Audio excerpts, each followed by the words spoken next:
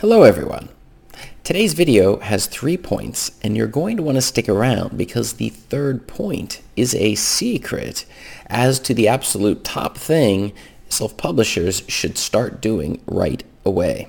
So let's get into it. The topic we're discussing today is 3 things self-publishers should do.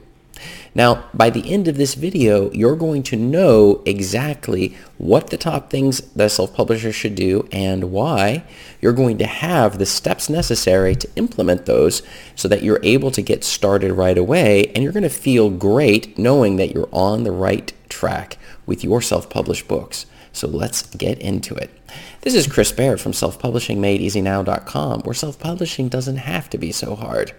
Hit the subscribe button if you would like for me to make more videos like this one as we race towards 1,000 subscribers. We're getting close now. And check out below in the description and grab a copy of my absolutely free self-publishing checklist to make sure that you are not skipping any of the important steps when it comes to getting your books self-published and also selling.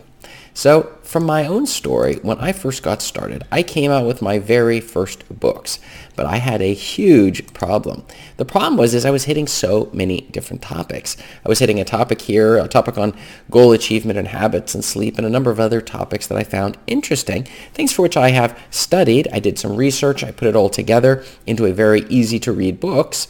But the problem was it was all over the place. I was hitting just too many topics. So I tried sending emails out to the email list that I was building. I at least followed that issue, which is that strategy, which you all should be doing, which is setting up email lists so that you can gather in and contact your audiences. But the problem is my audiences were spread out. They were hitting way too many different topics, so many different books on so many different topics, and trying to build an email list. Well, what email would you send? If one person's interested in puppy training and you're sending them an email on yoga or something, and then the next person's interested in maybe a Harry Potter type of fantasy novel, and the next person's interested in a comic strip, well, when you send an email out to this, who's your audience? Is it everyone? Is everyone your audience? If so, you're going to lose these people as you're sending emails to them because it makes absolutely no sense. Same would be true even for a YouTube channel like this one. That's the reason why we stick to one theme all day, every day, which is self-publishing and how to make it easier.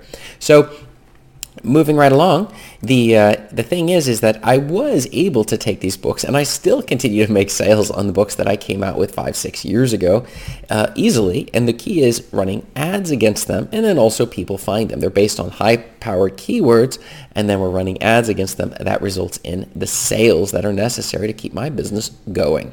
So the strategy still works, but I'm not building an audience in terms of each time I get a new reader and somebody who likes the book, maybe they leave a positive review or maybe not, but I may even get them on the email list, but what are you going to email them if you've got so many different topics that your books are about?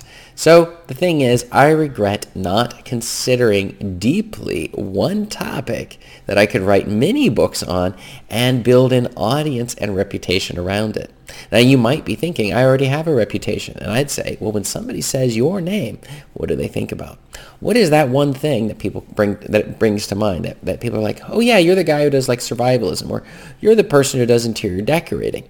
But and this is really a big central aspect of this. It's this idea that you have one thing, and we're trying to associate you with that one thing. For me, it might be making self-publishing easier, you see. Whereas for you, it would be something different. But if your plan is to write books on all sorts of different subjects, you're going to have a problem when it comes to building an audience. And this is a little bit of a violation of one of the key strategies that we're going to be discussing today. The 3 things self-publishers should do. Number 1 is you need to start building your audience right away, ASAP. You do not want to wait for half a year or whatever, or wait maybe until you've got your 10th book out onto the market. Now we can start building the audience. No, we want to start building the audience from day 1. So this is a huge mistake that so many self-published authors make, and I'm trying to help you, prevent you from making this mistake. So start building the audience. And we're talking about building an audience using, for example, email marketing, which is the most powerful. You're going to want to get these people on your email list. So when you're coming out with a new book, you can inform these people, and they will be eager to go out and purchase your book if they liked your original book. Do you see? But if your new book is on a different topic, well, then they're going to unsubscribe unsubscribe when you're advertising or telling them about your latest book. When they're like, well, I really liked your horror book, but now you're coming out with a children's book. I don't know why you're emailing me on this. I'm going to mark this as spam, or I'm going to just simply unsubscribe from your email list. So these are a couple of the things that are necessary to do when it comes to your marketing process here, and you should start doing that immediately. Number 2, you should be running ads and generating traffic. So we're going to want to continually be pushing ads against it. As I commented, even if you don't have an audience, we can still push the ads, and we can generate natural traffic if we're doing SEO, that is search engine optimization. So you're going to come out with articles, or you're going to come out with reports where on your blogs on your website, where people can come there and they can look exactly at what you have been writing, the type of writing you have on different topics. And the thing is, you can maybe short stories, something along these lines, or parts of your existing stories. And then when they do a search on Google, it comes up. You see that you're using some of the keywords like similar books. And so you might even use some of those names inside of your thing. So if somebody looks up J.K. Rowling, they might find your fantasy books, your young adult fantasy books. And so they would show up in the search results, and you're paying absolutely nothing for those books as well. So this is another thing that you're definitely going to want to not ignore as we're doing it as a self-publisher. But the third point is by far the most important point, and is our secret answer of the day. And it is, you should stick in there as your audience grows. The thing is that so many authors, they assume that if you build it, if you write it, they will come, right? I remember Fields of, what was the name of that movie? Do you remember Fields of? You'll have to tell me below in the comments. But the idea was you built a baseball stadium, then these ghosts from these famous baseball players would come and visit afterwards. Does that make sense? And so the idea is, if you just build it, they will come. If you write it, they will not come. If you write it, you will give yourself the opportunity that your readers will come. And if we write a second book, that's a fantastic way to help push our first book sales. And our third book will even amplify this. And we just keep adding books on to each and every copy, every of our sequence here. And we're going to slowly be building out our email list. We're slowly building organic traffic. We're pulling these people in. We're informing them. We're getting reviews from these readers. But we need to stay in the game long enough to win. There are so many people. If I'm based upon my own experiences, we're talking 95% of the people who jump in the game give up and quit before they're able to see the money start coming in from the sales of their books as their audience size grows.